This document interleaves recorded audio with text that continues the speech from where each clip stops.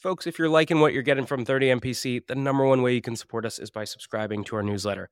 Every week, you only get 2 emails. On Monday, you get a content roll-up of everything that dropped last week. And on Fridays, I pick one topic and I personally write a deep dive on things like how to cold call, how to run a discovery call, or even how to hire an AE. So if you're liking what you're getting here, take 2 seconds, go to the show notes. You'll see a button to subscribe to our newsletter, or you can go to 30mpc.com/newsletter and do it there. We'll catch you soon. Cheers.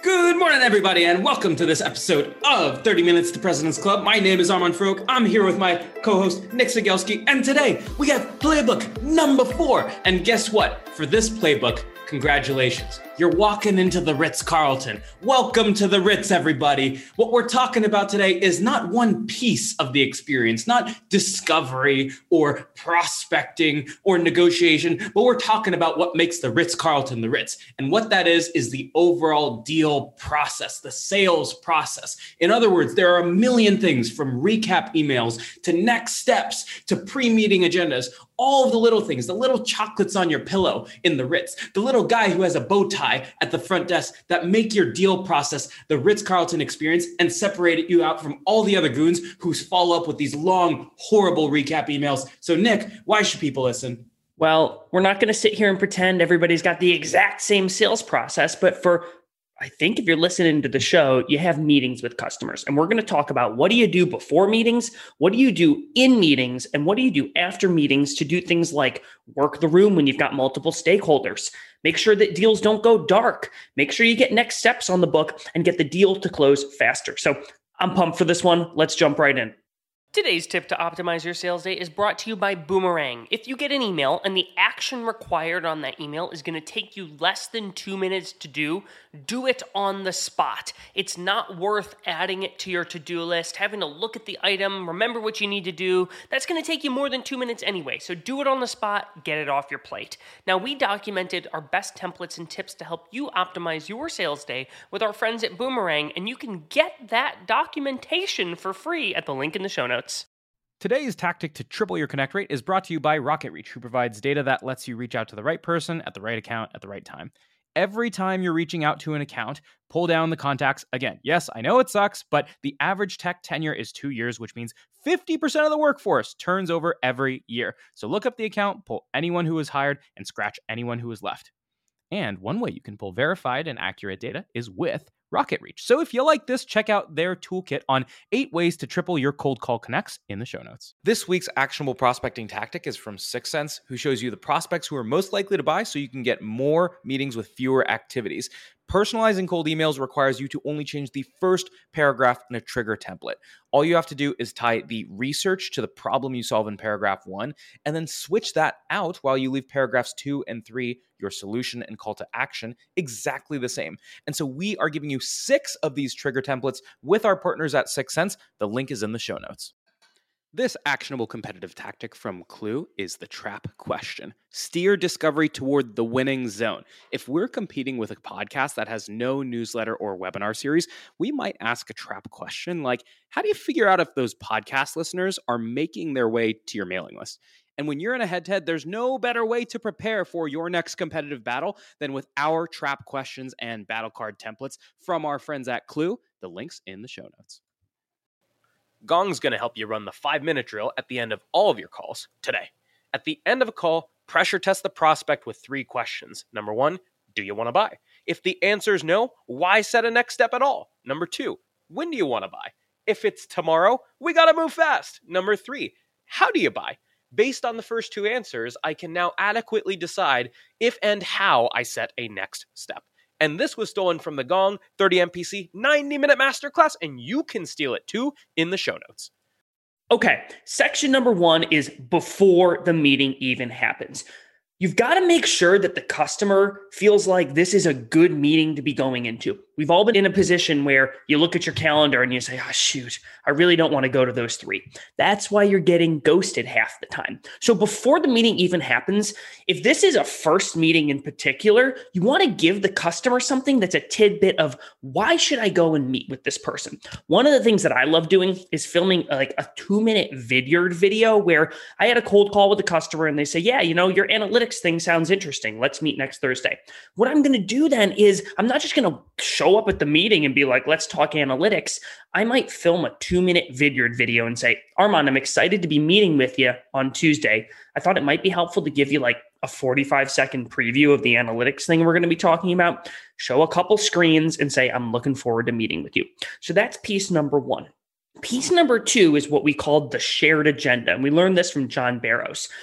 Almost every introductory call that you have with a customer, you've got a couple different discovery questions that you're going to have to ask. And they're almost like your doctor's checklist questions that aren't really that exciting. Okay, you might need to know what HR system they use or, how much they've grown recently. And they're just like your checkup questions.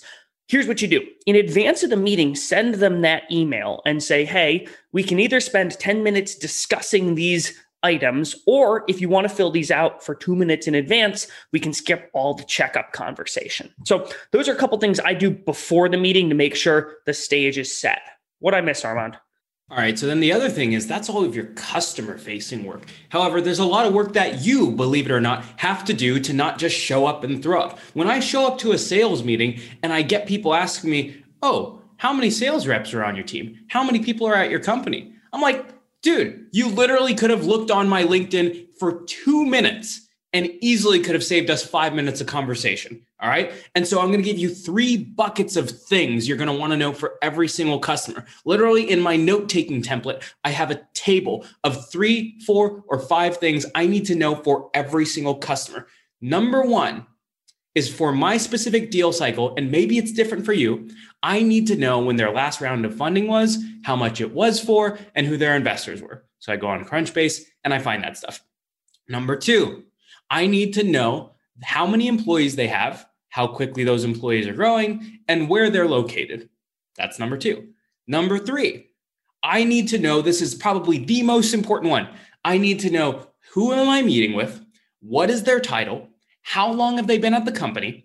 And then anyone I'm going to have to multi-thread with at the company later on, use LinkedIn or SalesNav, go find the other people you're going to have to meet with later on in the sales cycle and write them down. So later on, when you ask for next steps, you can say, hey, is this something that you think Julie might want to see? And that's a great way to create the Ritz experience. All right. So that's number 1. And that ties right into number 2, which is this is how you make sure you're talking to the right person.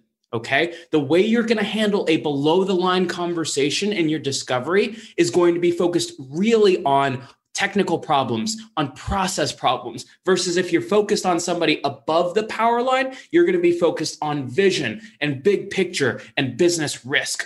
If you don't know that stuff and you're going into a meeting blind, you're totally screwed. So now you're at the point when the meeting has actually started. Do not, at the beginning of a meeting, just start having your meeting. You've got to make sure that the first 2 minutes of your meeting set an upfront contract. There's 4 things that the customer needs ensured and described at the beginning of every single meeting. You've got to do a time check. You've got to set and discuss an agenda and give the customer a chance to disagree with that agenda. You've got to cover meeting mechanics, and you've got to foreshadow setting next steps at the end of this meeting. So time check might sound something like this. Armand, I've got us down for an hour here with a hard stop at 11:30. Does that still work for you, or do you have a hard stop sooner that I should be looking out for? I want to make sure I'm respectful of your time. Setting the agenda. What you don't want to do is just say, here's the agenda for today's call and start going into it. If you do that, you actually haven't set an agenda. You have to give the customer a chance to disagree with the agenda and contribute to it. Sounds something like this.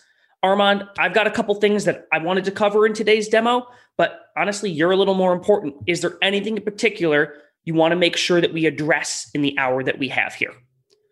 If you haven't given the customer a chance to contribute to that agenda, you ain't setting an agenda. Meeting mechanics. So can everybody see your screen? Can everybody hear? Is there anyone else who's joining? There's nothing worse than getting 8 minutes into a demo and then the CFO says, oh, wait, are you sharing your screen? I can't see it. Make sure you cover that right in the beginning. And then the next steps piece might be the most important of all of this. What you're going to do is foreshadow that at the end of that hour meeting, the customer is going to make a decision. And that decision might be that you're not a good fit, and you need to let them know that that's okay. It sounds something like, Armand, these demos typically go one of two ways. Either you see the thing and you think it's the worst thing you've ever seen since canned bread. And if that's the case, that's okay. You can tell me, you won't hurt my feelings. The other case might be you think, all right, this thing looks interesting and probably warrants some further due diligence. If that's the case, typically the next thing that customers will want to do after this is go over pricing because they want to have a sense of what the heck this thing costs. Since you have a hard stop at 11:30, would it be fair for us to stop 5 minutes early and talk about whether or not we move to that next step? There we go. And one quick note on that. So first thing is when you're setting those next steps, it is critical to set the exit criteria up front. And this is how you prevent yourself from getting ghosted. And you must manage the clock correctly. Otherwise, you will miss that. And this is the number one way prospects go dark on you is you don't agree to the next steps up front. And then you don't leave that time at the end of the call. And then number two, while you're setting that agenda that Nick talked about, it's really important to take the one most common momentum killer in your calls or thing that ends up throwing a wrench in your disco, which is usually for me, it's like, hey, am I going to see a demo of this thing today? It's really important to take whatever that is and put it in your agenda. And it could be a demo, it could be pricing. And for me, when I'm setting the agenda, it sounds something along the lines of, hey, usually what's helpful is I get to know you for 10, 15 minutes here, get to understand your business. Otherwise, I'm just going to be showing you complete junk, right? After that, I'll usually go through a pretty high level overview of the demo, but we won't go super deep, maybe 5 minutes or so. Is that okay with you? Awesome. Now I don't have them breathing down my neck the entire time, waiting to understand when they're going to see the software. The whole reason behind this is what you're trying to do is give the customer a sense of certainty. One thing that all human beings hate is not knowing what's going to happen, that anxiety, that uncertainty. And what you're trying to do here is put all those other things to rest. So the next step here is you've set your agenda. Let's talk about that first question. That first question, as we've talked about in many of our episodes, is why the heck did you take the call in the first place? And that is always a great first question on a disco call. However, sometimes you get thrown onto calls with 4 or 5 people. And I'll tell you, the worst possible thing you can do is pop up that annoying slide deck with all of your customers' logos and testimonials and the canned questions of what are your business priorities and all that nonsense, okay? Neither Nick nor I use any slides in that first meeting because I don't know a thing about you. However, I'll break that golden rule right now. And there is one time that I use working slides. And what it looks like is if I know I'm going to be in a first, second, or third meeting with a prospect, and they're bringing new people into the room, and it's going to be a crowded room, I will carve out the first 5 to 10 minutes, and I will create a slide with everybody's faces on it and text boxes next to their faces. And I will literally ask every single one of them, hey, what do you want to get out of this call? What do you want to make sure we see? What's your biggest concern here? And I will literally go through every single person and write down all of those things in front of them with their faces next to it and with my face in the corner, calling it customer's wish list. And then what I'll make sure I do is throughout the rest of the call, I will be weaving every person that said something into the demo. Hey, you said your workflow looks like this today. How does this compare to what you asked me you wanted to see on the front end? Hey, you mentioned that this is a process that takes a really long time. Hey, you mentioned you're worried about compliance. How does this solve that problem that you shared right at the beginning of the call? And that's how you multi-thread a room. You don't put up your nonsensical customer slides. You do live notes. You understand why they took the call, and then you constantly multi-thread those throughout the rest of the call. Armand, one of the really cool things you're doing here is you are actually engaging each individual that's on the call. And that's a really critical piece because we've all been on the Zoom meeting where one of the stakeholders has their camera off and they're on mute and they don't really participate at all. And what you're doing right up front is you're breaking the seal of getting each person to speak up and engage. And when you do that right up front, then everybody participates. Don't wait till the end to be like, oh, and Armand, we haven't really heard from you. Is there anything you wanted to add? Do it in the beginning. 100%.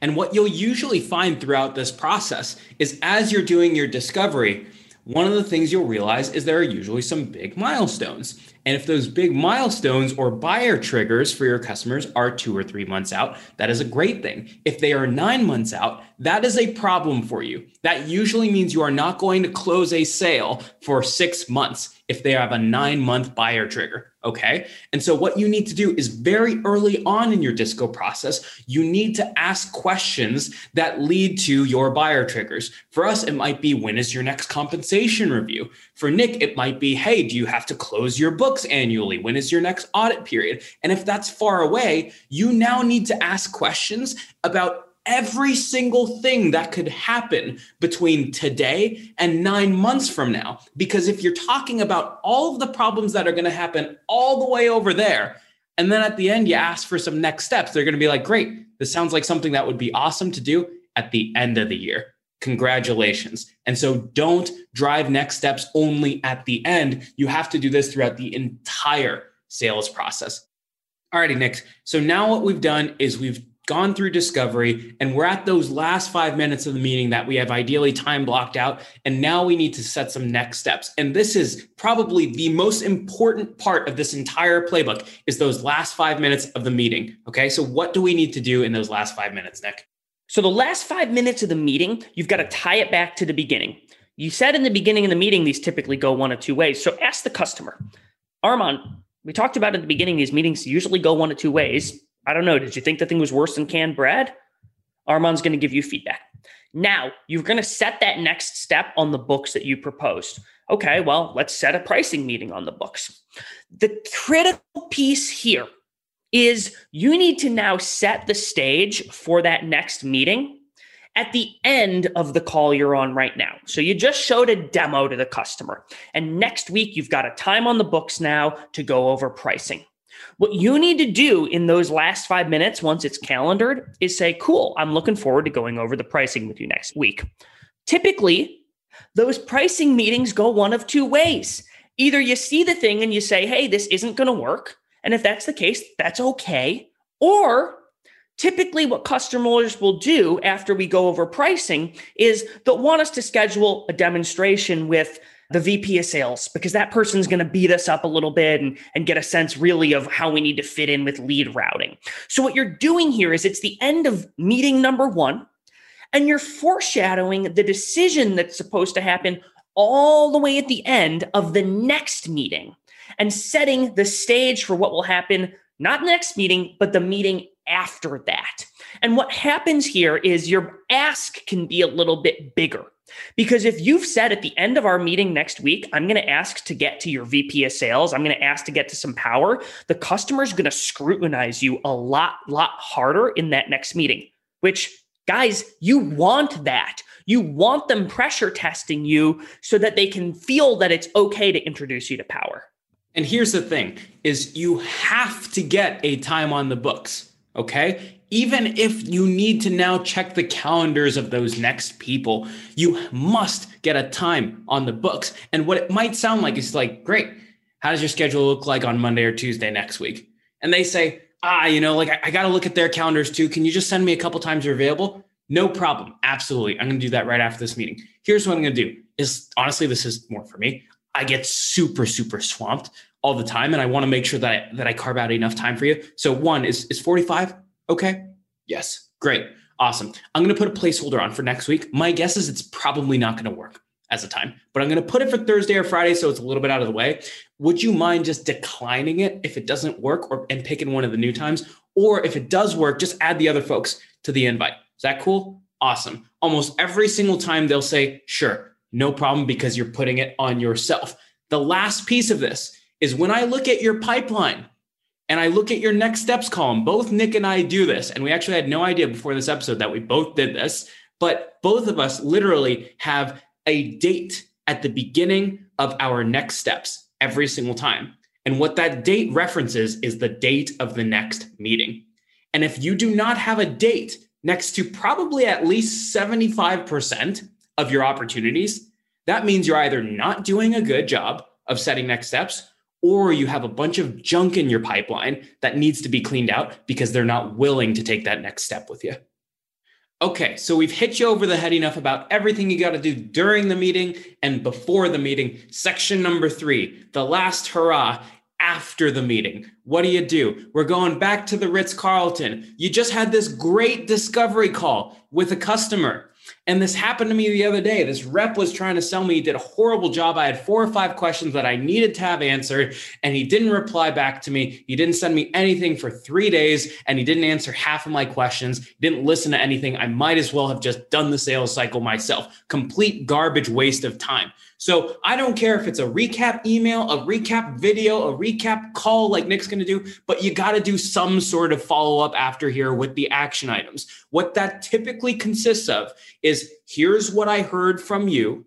Very short. Each bullet needs to be 1 line maximum, entitled 3 things that I heard from you that are priorities.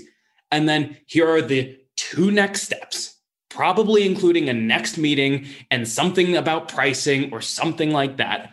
And your recap email should be very short, no more than 4 to 5 bullets maximum. And you send this out after the meeting. If you want to get really creative with this, I have a recap email template, and I usually know I'm going to ask about the same 4 or 5 things in every call. And so I'll have 6 boilerplate bullets that I will just customize. Like, I know you have systems like this and this. I know this is a general problem we tend to solve. And so I'll have 6 templated bullets in my recap email, and then I'll just take out any that aren't relevant and then customize the rest and keep it super short. But then the master Nick over here doesn't send any emails. So what are you doing instead? Well, I'm not that extreme. Sometimes I'll send a video recap. A great example is after I have a pricing meeting with a customer, I'll send them a highlight reel video, or after a demo, it's a highlight reel video. So what I do when I go over a proposal with a customer is I'll send them a video of me going over that proposal, because they're going to share that proposal with other people internally. And I want my voice inserted in every single conversation about pricing. Plus, it makes the customer's job easier. They don't have to explain a 6-page proposal. You're doing the work for them. The other thing is, after a demo, if they really love 3 key pieces of functionality, send a recap of that. They're going to share that with other people internally, and it helps you build consensus. But I'm not a big fan of sending the recap email with a bunch of bullet points about, here's our value, here's how we help you out, here's why my company's so great. I prefer a magic device called the phone. Here's what I do. I get out of a meeting with 4 different stakeholders, and I've got my champion, Armand, the IT director. He's been the guy sort of shepherding me through all of this. What I'm going to do after the meeting, let's say we just did a demo, is instead of sending a mass email to everybody, hey, thanks for your time, I really appreciate it, here's my bullet points, I'm going to call each person who is on that meeting in order of their seniority. So I get out of that meeting, I'm going to, in the next 15 minutes, call the CIO. And the person's going to pick up. I'm going to say something like, Armand, this is Nick with 30 Minutes to President's Club. We literally just got out of this meeting we had. I wanted to ask, was there anything that we missed that you were really hoping we were going to address today? 8 times out of 10, no, we were good. Thanks, I really appreciated it. Okay, cool. But occasionally you're going to have them say, yeah, I really liked your analytics thing, but I'm concerned about the security side of things. We really got to make sure that your guys' cloud security is up to par, because it's a big focus of our organization. Okay. Would you like to set some time to speak with our CIO? Because we can go over some of those things. The idea here is I'm trying to multi-thread and set concurrent next steps. And I also now have a relationship with people who are a little bit above the power line. The other piece that's really important here, I posted something on LinkedIn and everyone was like, what if they have a meeting after that? What are you going to do? Well, I don't know, leave a voicemail or call them later. Armand, we had a demo yesterday and I was thinking, was there anything we missed in that meeting? I really want to make sure that we're giving you guys like a clear picture of what this is going to be.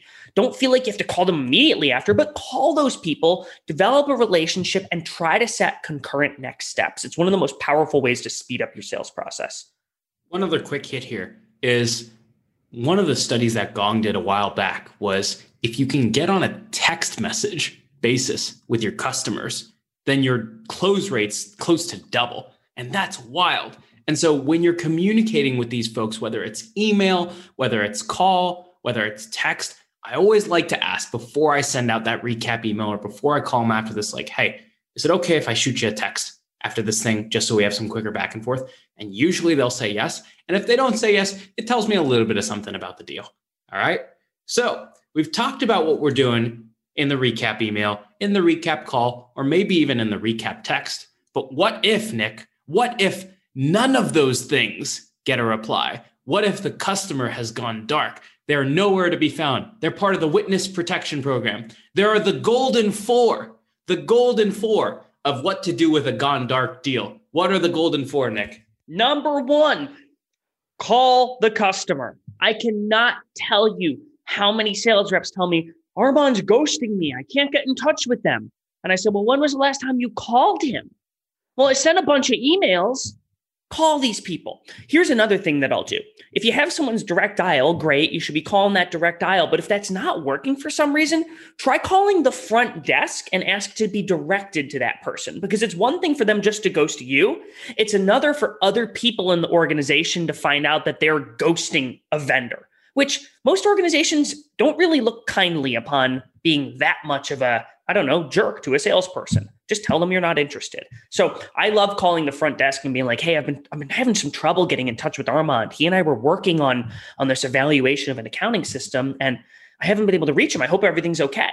Well, they'll track that person down and they'll relay that message, and then the person's going to feel bad. So call them. Stop just emailing or, God forbid, looking at their LinkedIn profile and calling it a social touch. What's number two, Armand?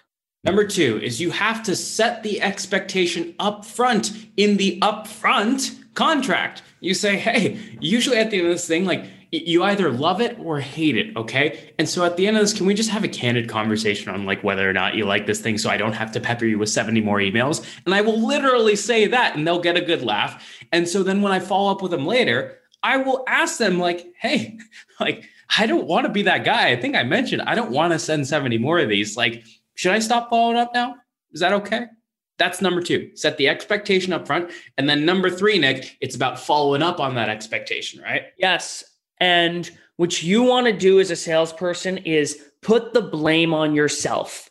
Sometimes when a customer's gone dark for a couple weeks, part of the reason they're not replying and telling you it's not a deal or they're just really busy is they're kind of embarrassed that they've gone dark so long. And you've got to help them break out of that. So what I do, throw myself under the bus. I send an email where there's nothing in the email body. All I do is I reply to our latest thread and I change the subject line to, did I mess something up?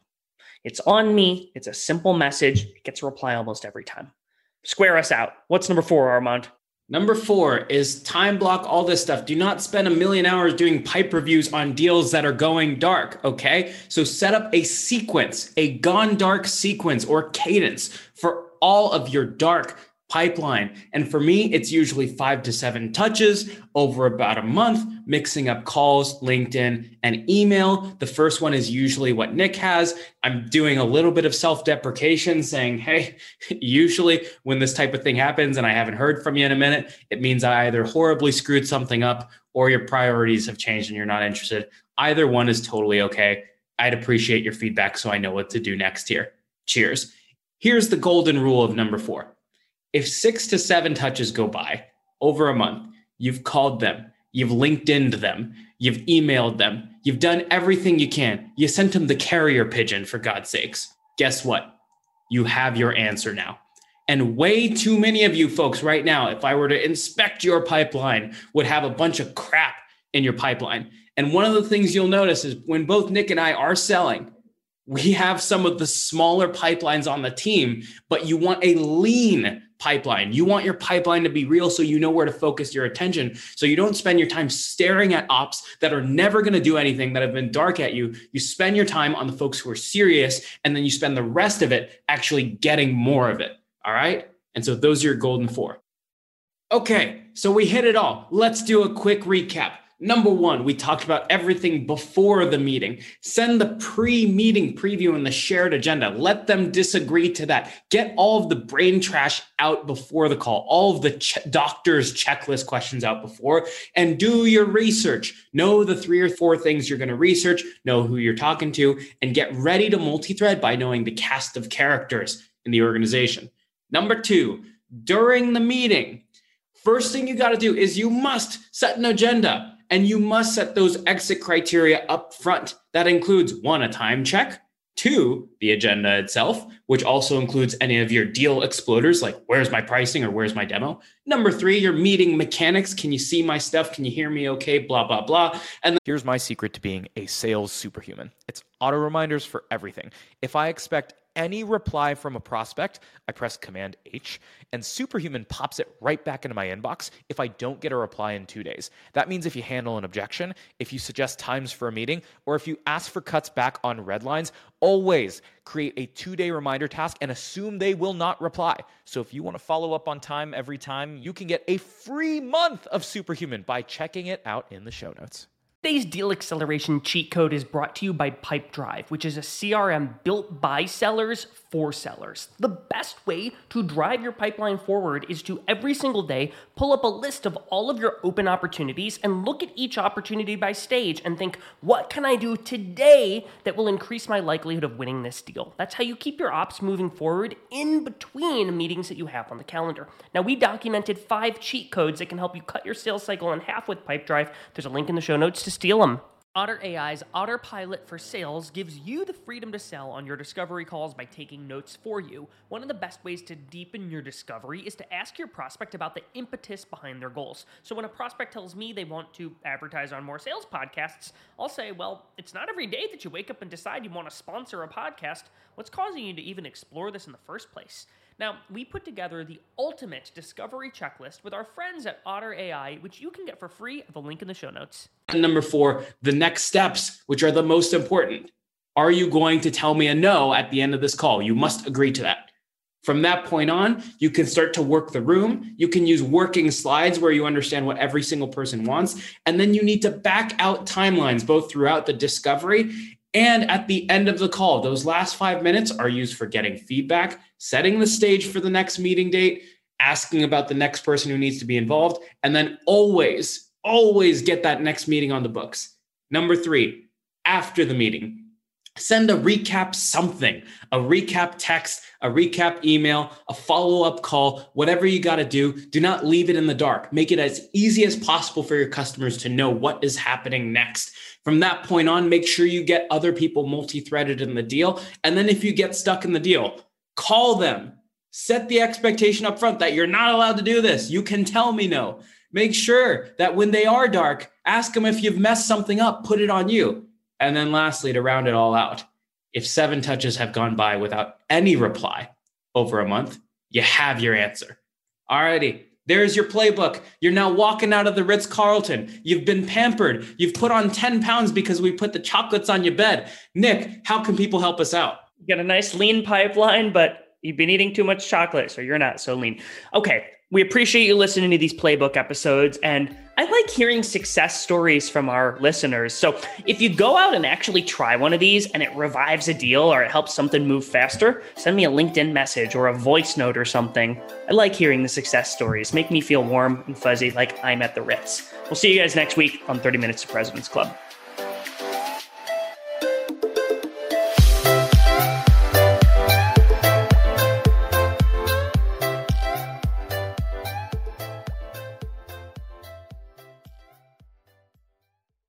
This week's actionable prospecting tactic is from 6sense, who shows you the prospects who are most likely to buy so you can get more meetings with fewer activities. Personalizing cold emails requires you to only change the first paragraph in a trigger template. All you have to do is tie the research to the problem you solve in paragraph 1, and then switch that out while you leave paragraphs 2 and 3, your solution and call to action, exactly the same. And so we are giving you 6 of these trigger templates with our partners at 6sense. The link is in the show notes. Gong's going to help you run the 5-minute drill at the end of all of your calls today. At the end of a call, pressure test the prospect with 3 questions. Number 1, do you want to buy? If the answer is no, why set a next step at all? Number 2, when do you want to buy? If it's tomorrow, we got to move fast. Number 3, how do you buy? Based on the first 2 answers, I can now adequately decide if and how I set a next step. And this was stolen from the Gong 30 MPC 90-minute masterclass, and you can steal it too in the show notes.